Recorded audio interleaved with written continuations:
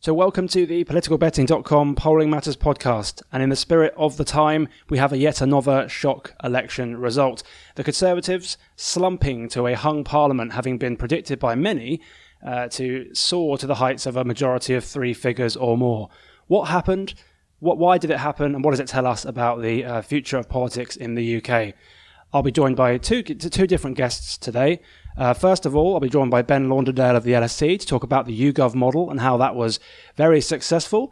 And later on in the show, I'll be joined by Mick Filty from Slugger O'Toole to talk a bit about Northern Ireland, the DUP, and what events in Westminster might mean for the peace process. But first, as this is a polling-related podcast, we want to start with the data. Now, I think it's fair to say that the pollsters had a mixed night, but at least this wasn't 2015. We did end up with some pollsters with a smile on their face, Survation being one of them. But probably the biggest winners of the night were YouGov, who produced their much derided model during the campaign, which turned out to be pretty much spot on. And I'm delighted to be joined by Ben Launderdale of the LSE, as I mentioned, to talk a bit about his work, how it all works, and what it tells us about the campaign. Ben, welcome to Polling Matters. Thank you for inviting me.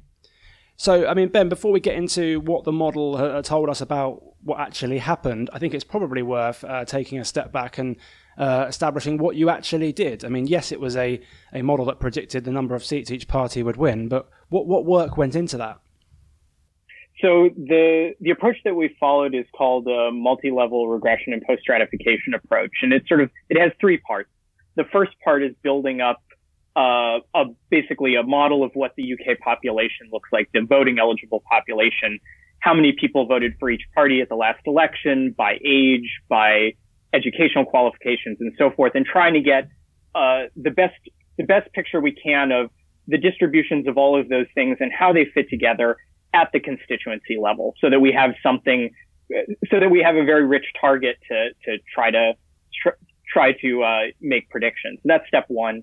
Step two is we build a turnout model which tries to capture the demographic features of turnout. There we were just aiming to match 2015 turnout patterns. We may come back to this, but we were not aiming to prospectively predict which groups might turn out at higher or lower rates than they had previously. And then the third part is among the people who are going to vote, how are they going to vote as a function of who they voted for last time, how they voted in the referendum, how old they are, where they live, et cetera. And that's where we also incorporate information about the kind of constituency that people live in. So do they live in Labour conservative marginal? Do they live in a conservative Lib Dem marginal?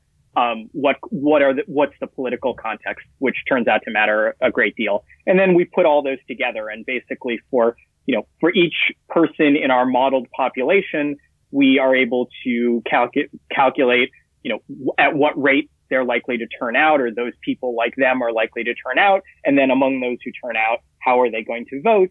And we tally that, multiply those out and add them up across our model of the population. And that gets us the numbers that we published, which are both we can aggregate them at the constituency level to make constituency predictions.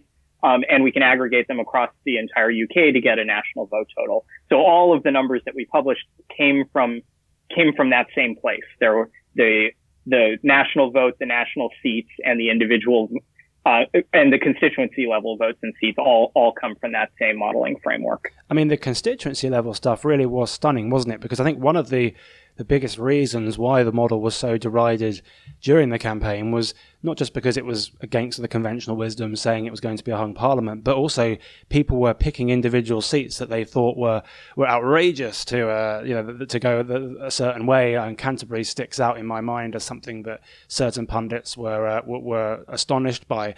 How were you modelling each constituency? Because if I'm right in saying that from a purely polling perspective, from the YouGov polling, you weren't dealing with huge sample sizes at an individual constituency level, so you must have been extrapolating from other areas. How did that work? Yeah, that's right.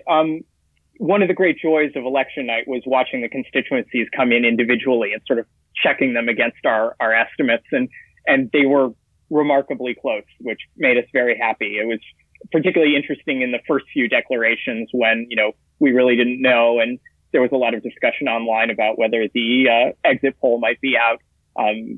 to just see that we were tracking the results. But the constituency level estimates are, well, they take advantage of the fact that we have a decent number of respondents per constituency. So we had in the YouGov panel, we were getting about 7,000 observations per day and using a week's worth of data, modeling trends within that week. So we weren't sort of taking an average over the 7 days overall, but so we had something like 50,000 observations to work with, which tallies out to about 75 per constituency. A poll of 75 for each constituency alone is not enough to do a lot with. However, what that means is that when a constituency is moving as part of a larger pattern, a pattern that might involve 10 constituencies or 20 constituencies or 30 constituencies, then we actually have a reasonable amount of data to pick up that pattern. And that's where the modeling sort of comes in and really helps us. So for example, Canterbury was a surprise, and we heard lots of people give us grief about that before the election. And it turned out that we were very close to getting that on the mark. But the reason why the model made that prediction is a few features about Canterbury. I think it was relatively remain within its region. A lot of students, again, relatively urban within its region, although not hugely so. And the background in terms of the constituency politics from 2015 is that it was a constituency where where the Liberal Democrats had fallen back substantially from 2010. And so you had the Conservative had won with something like 43% of the vote at the last election. And then Labour and the Liberal Democrats were sort of dividing a lot of the remaining vote. There was also a substantial UKIP vote. And that sort of seat was one where there were other seats like that, where a lot of the remaining Lib Dems sort of shifted to Labour. So these are seats that sort of switched from being Lib Dem conservative marginals in 2010 to being Labour conservative marginals this time. And in 2015, there was sort of a coordination failure in some sense between Labour and Lib Dem supporters, and they sort of ended up losing a lot of seats like that. So there were a few things that were going on there that were part of larger trends. And, the phenomena I just described are not things that I knew going in. They were things that emerged from the data, when we, gave the model, sort of features of the constituencies to sort of try to find patterns. So one thing I'm curious about is the importance that YouGov's polling methodology had for this model. So I remember in 2015, there were lots of different forecasters that were trying to extrapolate from polling averages and such like what the seat-by-seat story was going to be. And in the end, because the polls were wrong, in the end, the forecasting efforts were not null and void, but I mean, obviously they were off because they were, to paraphrase a phrase, if you put rubbish in, you get rubbish out, as it were, regardless of how good your forecasting or your modelling is. So how important was it, I guess, that YouGov were on the lower end of what the voting intention figures were compared to other pollsters? For example, if you'd been working with data from Comres or ICM that had the gap at 12 points, presumably your model would have reflected that as well. I guess what I'm getting at is how important is YouGov's methodology for voting intention and what came out of your forecast? Okay, so I have a few things to say on that. The first is that actually my sense from having spent much of the week before the election poring through various data tables from various pollsters, trying to figure out why we had different answers than they did, is that the raw data looked pretty similar across different pollsters. So in some sense, if I had been working with the raw data from a different pollster, I think probably using the methods we used, we would have ended up in roughly the same place we ended up in. The differences were heavily down to different choices about modeling. It is certainly the case that YouGov's data gives us a lot of richness that not all pollsters have access to. In particular, the fact that we know before we poll someone what constituency they live in, which enables us to give them a constituency specific prompt. So one of the things that was sort of new about this, not entirely new, people have done this to varying degrees before, but relatively new, is just we gave candidate lists to people for their constituency with names once the candidate lists were finalized, which meant that we could pick up sort of, things like the Liberal Democrats doing relatively well where they had incumbents because, people were looking at the names of their incumbents when they responded. So I think there's, we can get into the question of, why did we have something so different from the other pollsters? But I think my sense is the disagreements are heavily in the data analysis as opposed to what the raw data looks like. So you're really using raw data. So the fact that YouGov separately in separate voting intention polls made assumptions that led them to have 4 or 5 point leads in comparison to some of the other pollsters was not necessarily relevant to the analysis that you were doing. Is that, have I understood that right? Yeah, I think that's right. Yeah, I mean, YouGov had two parallel teams working on this, one doing the sort of the style of polling they've done in the past, and then our team working on this new style of analysis. And we ended up in somewhat different places, although we largely tracked one another through the period when we were both producing estimates.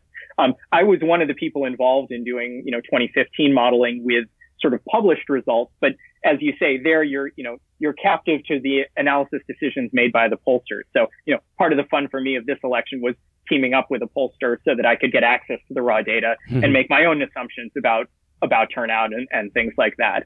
Sure. I want to come back to the polling debate, but let's talk about the campaign a bit. So, I guess looking at your very successful model and I guess the trajectory of the campaign, and how the model moved over the course of the campaign, what do you think that tells us about what actually happened in the election? Because I guess one of the challenges with polling when it's out and when it's not is that we can't be sure what the dynamics at play were. I mean, I was looking at your model. It does seem like the manifestos were where things changed. But what's your view?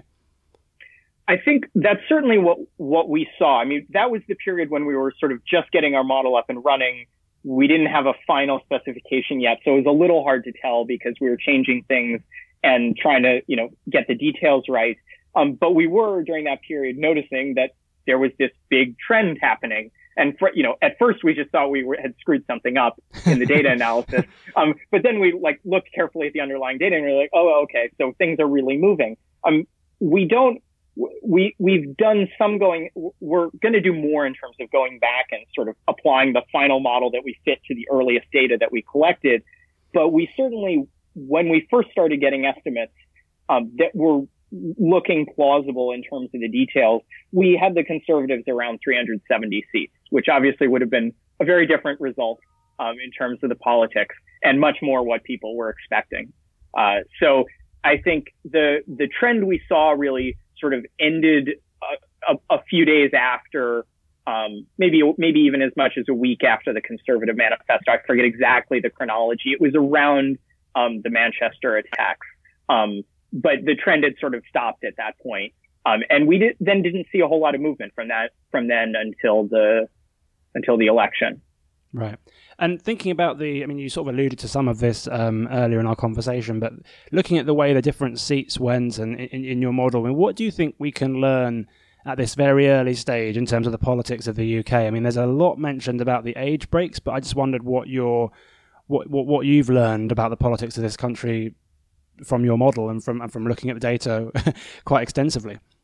Yeah. So, I mean, at the core of our model is, we basically are modeling people in terms of how did they vote at the last election. And then we break that into further types by how they voted in the referendum. But at its core, we're sort of thinking, okay, what are the people who voted Conservative last time going to do this time?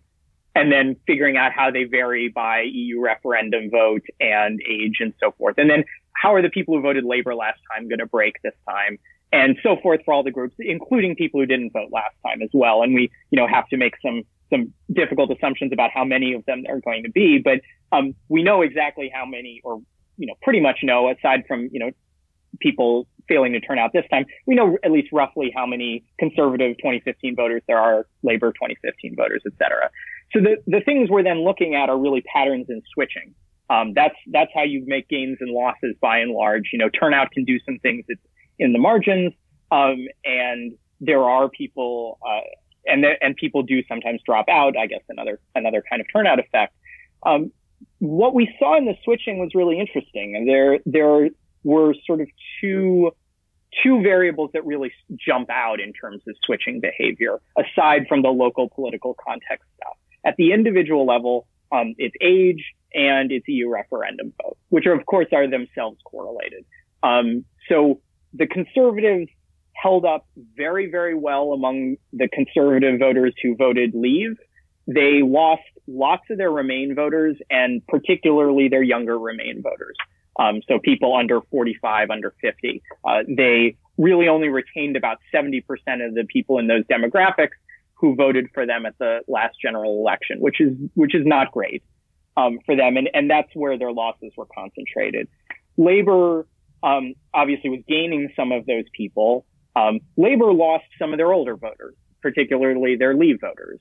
The Lib Dems lost votes in all directions, but also picked up votes from lots of different places. Again, sort of as you would expect, that was closely related to how people had voted in the referendum. So there was actually a lot of vote switching at the individual level in this election. I think more than in many previous elections. This election did scramble party attachments a bit in the country. It's a funny contradiction in terms, in a way, isn't it? That voting attention seems so volatile at the moment, and yet the two main parties ended up with their biggest joint share that we've seen for quite some time.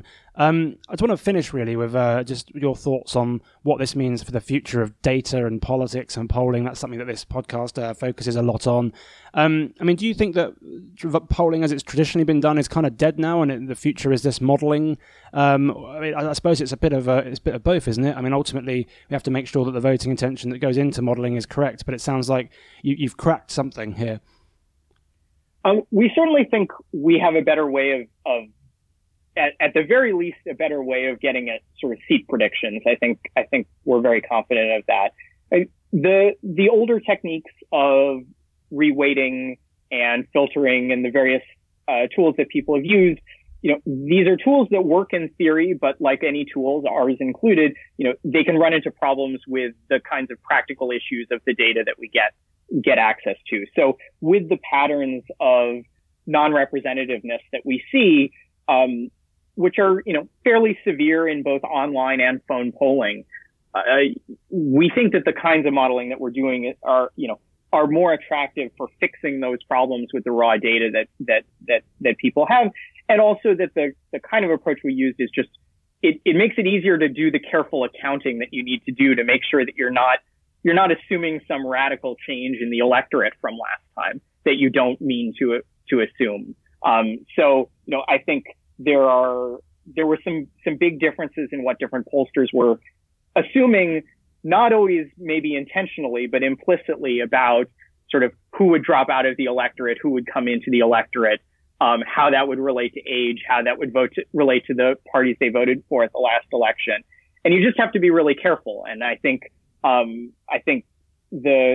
lot of the discrepancies are due to those differences.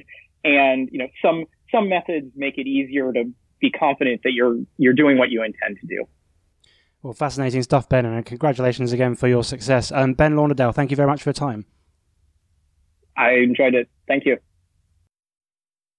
Well, now on to events in Northern Ireland. Now, regular listeners to this podcast will know that I've tried to do my very small bit to keep Northern Ireland on the agenda as much as I can. I don't think you'll need my help, though, now. The DUP won 10 seats in Westminster last Thursday and now seem to hold the balance of power in the British government. But what price will they extract from the Conservative Party to give them their support? And how stable might any deal between the Tories and the DUP be? I'm joined by Mick Fealty from Slugger O'Toole, who was on a few months ago to sort of dissect the results in Northern Ireland and what happens now. Mick, welcome back to Polling Matters. Hi, Kieran. So, lots to talk about, Mick. I think before we get into some of the detail around the future, it's probably worth pausing and just having a look at what actually happened in the results in Northern Ireland, isn't it? Because I think the nature of the results in Northern Ireland were quite interesting, particularly off the back of the Assembly elections recently. So before we go into what happens now, what were the results in Northern Ireland and why does that matter?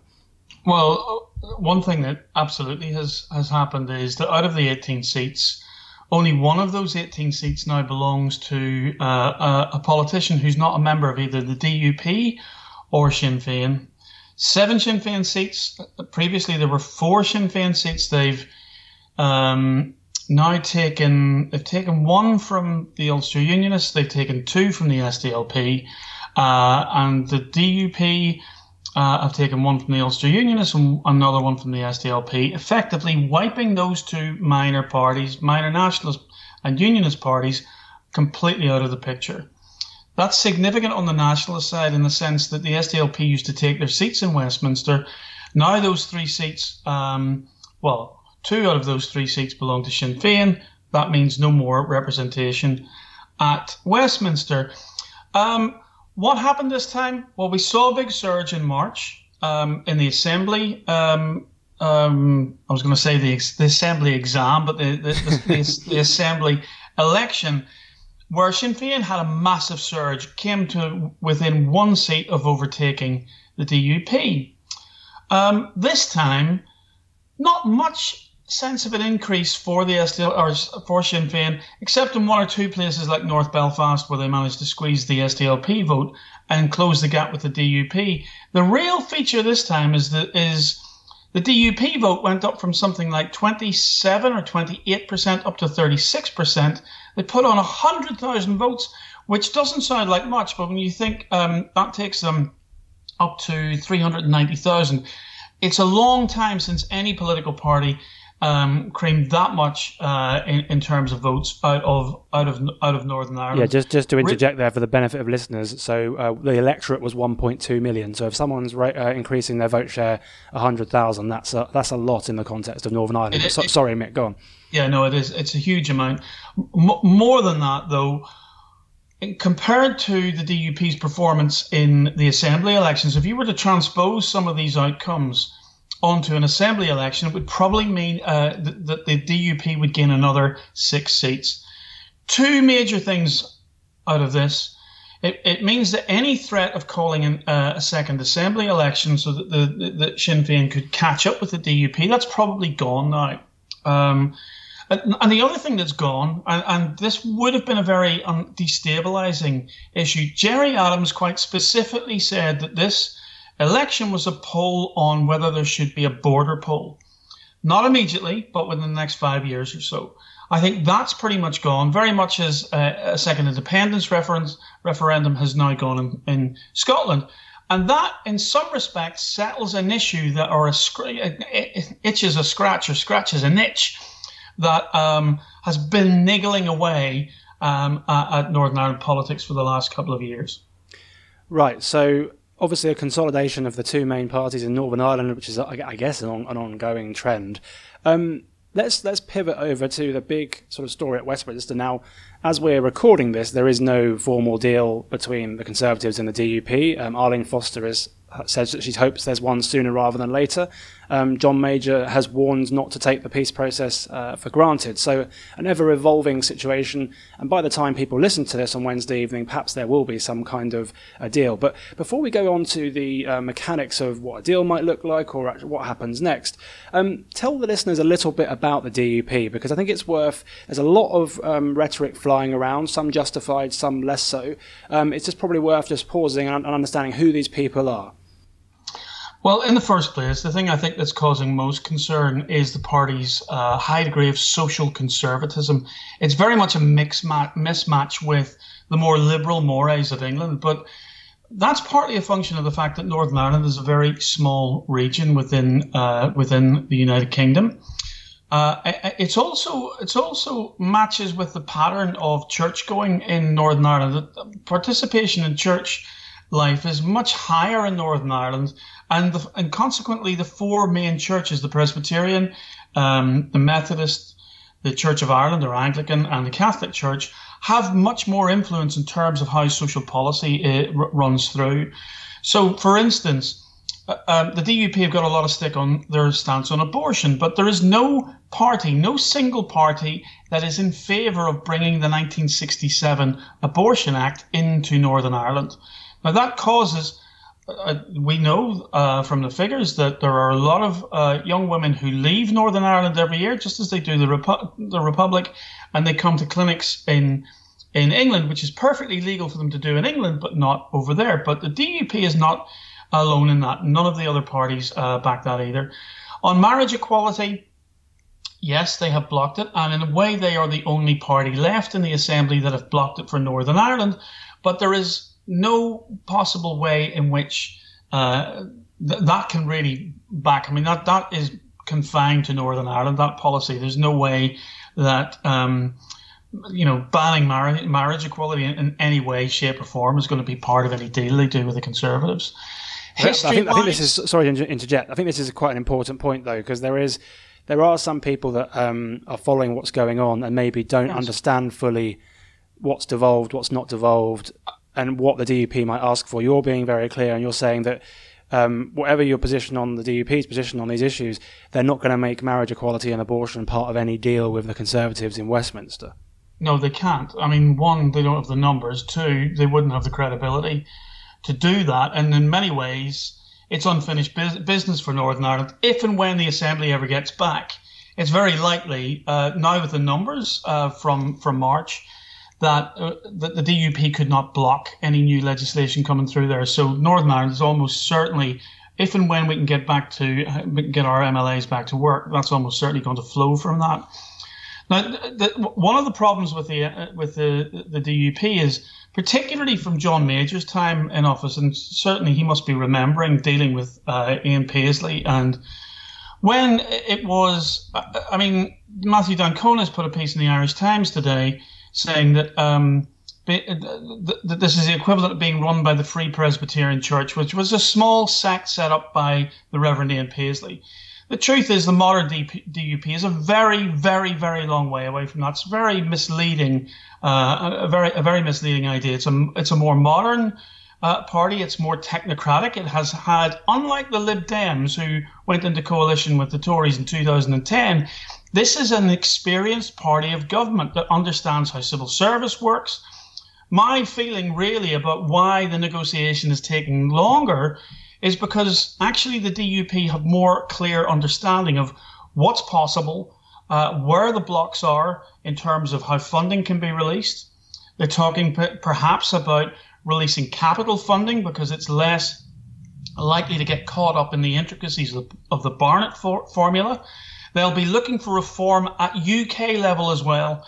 Things like retaining the triple lock on pensions, which was in the Tory manifesto, but which they will be looking to release. And they'll be looking for credit for that, not simply on a Northern Ireland basis, but on a UK-wide basis too. Partly to try and reform the impression, the general impression that's been given in these early days of the shock of the London media when they first have a look at the history of the DUP. One of our bloggers on Slugger O'Toole, Peter Donaghy, actually did a policy match between the DUP and Labour on one hand and the Conservatives on the other, and found that there was a much tighter match with the Labour manifesto than there ever was with the Conservative manifesto. So any influence the DUP is likely to have on that manifesto is probably going to try and loosen the purse strings. They're probably in a good position there because if Philip Hammond, his star is rising and May's is falling, that's kind of going with the grain of where the Conservative Party needs to go. Mm-hmm. And of course, the other issue is Brexit. Well, yes, we'll come to that. I mean, Philip Hammond. It's interesting you mentioned Philip Hammond. There is something of the John Major about Philip Hammond, but maybe that's for another day. One of the things that people obviously are concerned about, and Sir John Major has raised this today, is the peace process itself, and this idea that the British government has to appear to be, unequivocally neutral, and does, maybe the DUP's presence in government, maybe not literally in government, but with an obvious influence over the government, sort of challenges that in some way.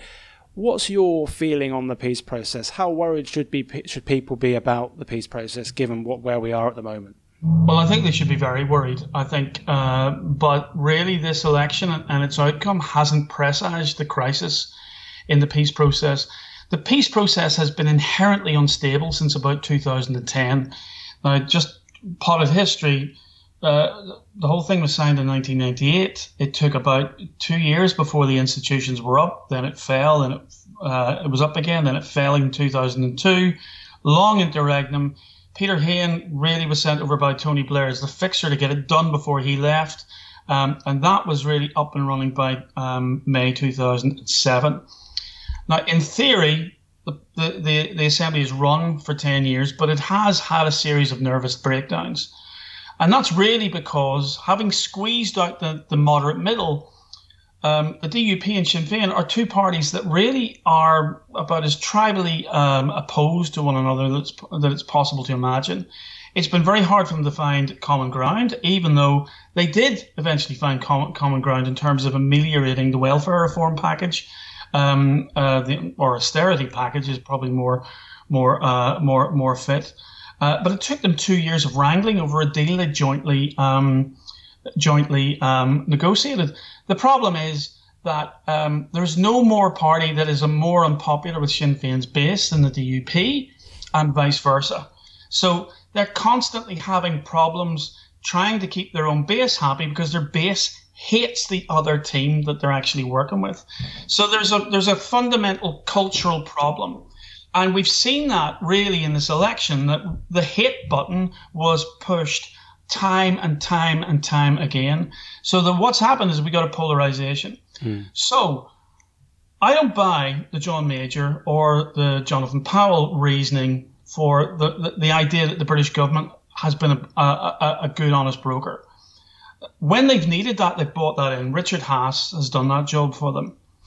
And in fact, actually, you could criticise both the British and Irish governments by saying they've been far too standoffish and unwilling to punish bad behaviour and identify bad behaviour when it has happened. And so that's not really the problem. The problem is by Sinn Féin not taking their seats, by Sinn Féin not being present at this negotiation, Irish nationalism has no sort of control or influence on the kind of outcome or the sort of settlement that the DUP will negotiate on everybody's behalf. And there is an inherent problem with that. If the DUP go in and featherbed Protestant and unionist areas and communities, if they go in with party propositions that the Conservatives then buy into unquestioningly, that will almost certainly create difficulties at home. What the DUP has to do in this situation is to become much more mature and generous than it has ever been before. So whatever it brings back has to be transparently of benefit to all the citizens of Northern Ireland. And if they can do that, and then generate some generosity that makes it almost impossible for Sinn Féin to stay sat out of the Northern Ireland Assembly, and motivation, money, extra money where you can actually do something as a minister, whereas the money, the resources, everything was just running out on the previous executive, then there may be some real serious motivation to get everybody back in. But that really does depend on whether the Conservatives and the DUP can come up with an equitable solution that motivates the game to start all over again. And yet, I suppose there's always the risk that it goes the other way. I was watching the excellent Slugger O'Toole TV before we came on air, and people that listen to this podcast should give it a whirl. And one of your panellists, I can't remember who it was, I apologise to that person, was suggesting that there are a lot of cultural issues that the DUP might want to bring up because to do with British flags and maybe even marches, because they feel there's been an imbalance on the part of Sinn Féin in terms of how some of those issues have been dealt with in the past. So I guess you've talked about how it's quite important for them to be grown up and to bring back a settlement that benefits all of the people of Northern Ireland. I suppose there is a risk, I don't know how strong that risk is, that the reverse becomes true. Yeah, that panellist was Nelson McCausland, who was until March an Assembly member for the DUP in North Belfast. He's certainly close to the Orange Order. These are the kinds of things the Orange Order are looking for. There's some disgruntlement in some parts of what we call cultural unionism, which is really just kind of to do with the culture of Protestant Britishness, if you like, the tradition of the Glorious Revolution and freedoms and all the rest of it, where they think really too much was conceded in the past to Irish nationalism, Irish culture, Irish language, all the rest of it. How likely, now that demand is going in, and it's certainly being made of the DUP, how responsive to that the DUP would be in terms of prioritising it in negotiation, I'm not sure. I think the danger of unraveling some of the settlement in the past in absentia from the Assembly, I think the risk of that is too great. Okay. Let's move on to Brexit and the wider position then. Obviously, Theresa May certainly didn't get the arrangement in Parliament that she wanted, so now she has to rely on a minority government and support from the DUP in many cases. They're obviously going to have a very strong position, even though they support Brexit, on what happens to the border and things like this. I mean, what do you think Theresa May's current position means for Brexit? Yes, with the DUP, but I suppose more generally too. It's going to be very difficult for her. Although the one thing that she's got in her favour is the Fixed Parliament Act. Will this go to time? Nelson was saying on Slugger TV he didn't think it would. There's no history of this kind of minority arrangement getting to the end, although the Fixed Term Parliament Act gives them a degree of stability and security that means actually, unless there's a mass clear out of older MPs kind of just dying out, the numbers are quite steady. My feeling also is that whatever the DUP is the most practiced and accomplished mainstream political party in Britain and Ireland, Northern Ireland, at negotiation.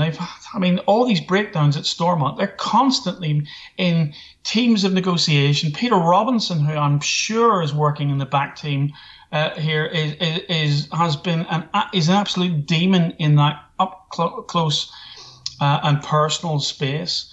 So I imagine that scenarios are being pushed through that will theoretically stress test the strength of this arrangement before they get. So there will be agreements about where the DUP will be able to kind of pull away from the government and where they will just go in lockstep. And there will be a degree of pushing some of those issues right up front and going, look, if this happens, that happens.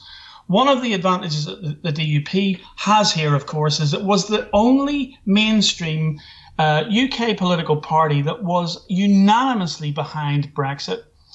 And there's a lot of social ties between those who ran the Brexit campaign in Northern Ireland and those in the official Leave campaign in London. So there's a lot of shared understanding about what the parameters of possibilities are between those two parties in a way that probably doesn't exist outside it.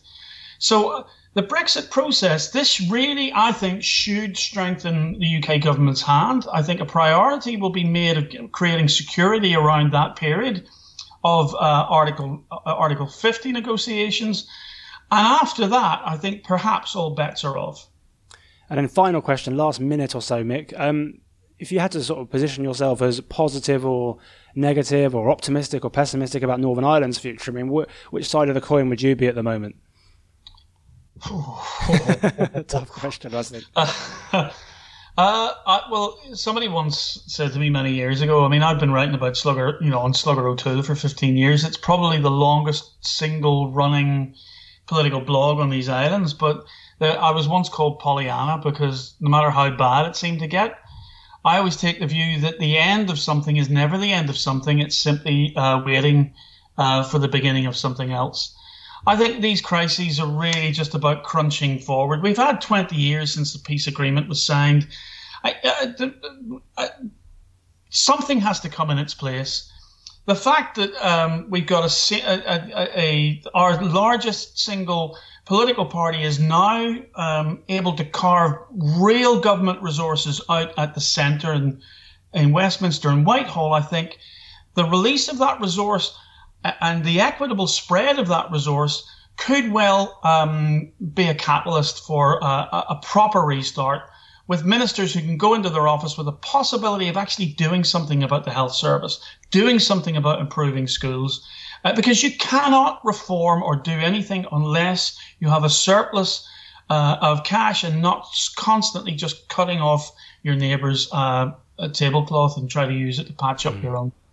Yeah, so there needs to be incentive. I think there's a possibility here of real incentive, particularly if Philip Hammond rather than George Osborne is managing the books.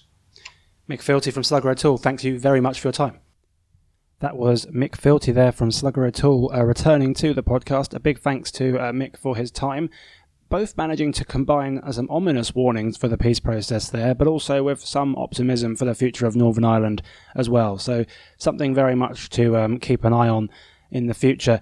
I do think it's worth stressing that as we look at Westminster and the ins and outs of a deal between the Conservatives and the DUP, when that comes about, we shouldn't forget that when it all is said and done, there is a peace process in Northern Ireland. There is this one election is not the be-all and end-all for what happens there and the future of the place. So I do think that there is a risk some of us are looking too much in the now and not in terms of the long-term future. So let's very much all hope that everything works out. But certainly some interesting thoughts there from Mick. Also, a big thanks today to Ben Launderdale for taking the time to come on and explain the YouGov model, which was, of course, as I mentioned in the intro, much derided at the time. And certainly, I had a few raised eyebrows myself, given the error bands in some of the seats. I thought, how can you possibly get this right? But look, that they did. And when you see innovation like this that seems to work, you have to hold your hands up and say, well done to the team there.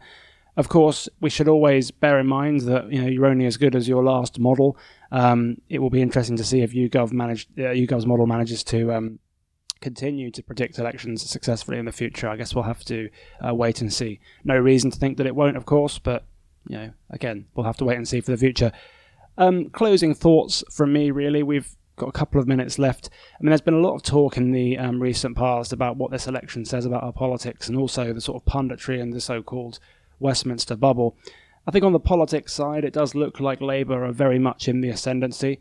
You can spin the results however you want, and you can talk about how Theresa May increased her vote share, and how the Conservatives haven't reached 43% of the vote for some time, I think since the early 80s. But at the end of the day, this was an election where Theresa May was supposed to increase her majority substantially, and she failed to do that, and she very much leaves the election weaker than when she entered it. And if you're calling a snap election, that's a disaster, isn't it? I mean, if this has been the end of a 5-year term, then you kind of shrug your shoulders and you take what you can get, maybe. But the Conservatives will be devastated by this result. On the flip side, Labour, look, everyone thought, a lot of people thought, I certainly thought Jeremy Corbyn was someone that would never win a general election. But he has substantially increased Labour's vote share and now has to be taken seriously as a potential future Prime Minister. And I think the challenge for him will be what happens with that scrutiny, and whether when people are faced with the prospect of him genuinely being in Downing Street, will that make some people think again? We just don't know at this stage, because we don't know when the next general election will be, and we don't know the context in which it will be fought. We certainly should expect the Conservatives to have a difficult time managing a minority government during the Brexit negotiations. So lots of encouraging noises, encouraging signs for the Labour Party. But at the same time, it's a volatile time at the moment in British politics. We should bear in mind that Neil Kinnock was expected to win in 1992. Ed Miliband was certainly expected to form some form of government in 2015 by most people, and for various different reasons, those things didn't happen. So what happens next is largely going to depend on how Brexit goes. This debate between a hard and soft Brexit and how that permeates between the different political parties, because it isn't purely a party political issue. There's debates within both major parties as well. Then also who actually contests the next election, because one assumes, unless it's brought about by a vote of no confidence, that will not be Theresa May on the Conservative side. So lots to pore over. And I guess final word in defence of the pundits a bit. It's certainly true that we all need to go away and sort of challenge our priors. I, for one, thought that we would see a majority of 50 to 70 for the Conservatives. I said there was an outside chance we ended up back where we were, but I didn't really see a hung parliament, so I need to reassess my workings there, although I didn't have a formal model. But we should remember, of course, and as Ben alluded to in his discussion of the YouGov model, that going into this election, we had 20-point poll leads for the Conservatives. Jeremy Corbyn had some of the worst poll ratings of a leader of the opposition ever. The local elections had been a disaster, or at least they were in the first couple of weeks of the election.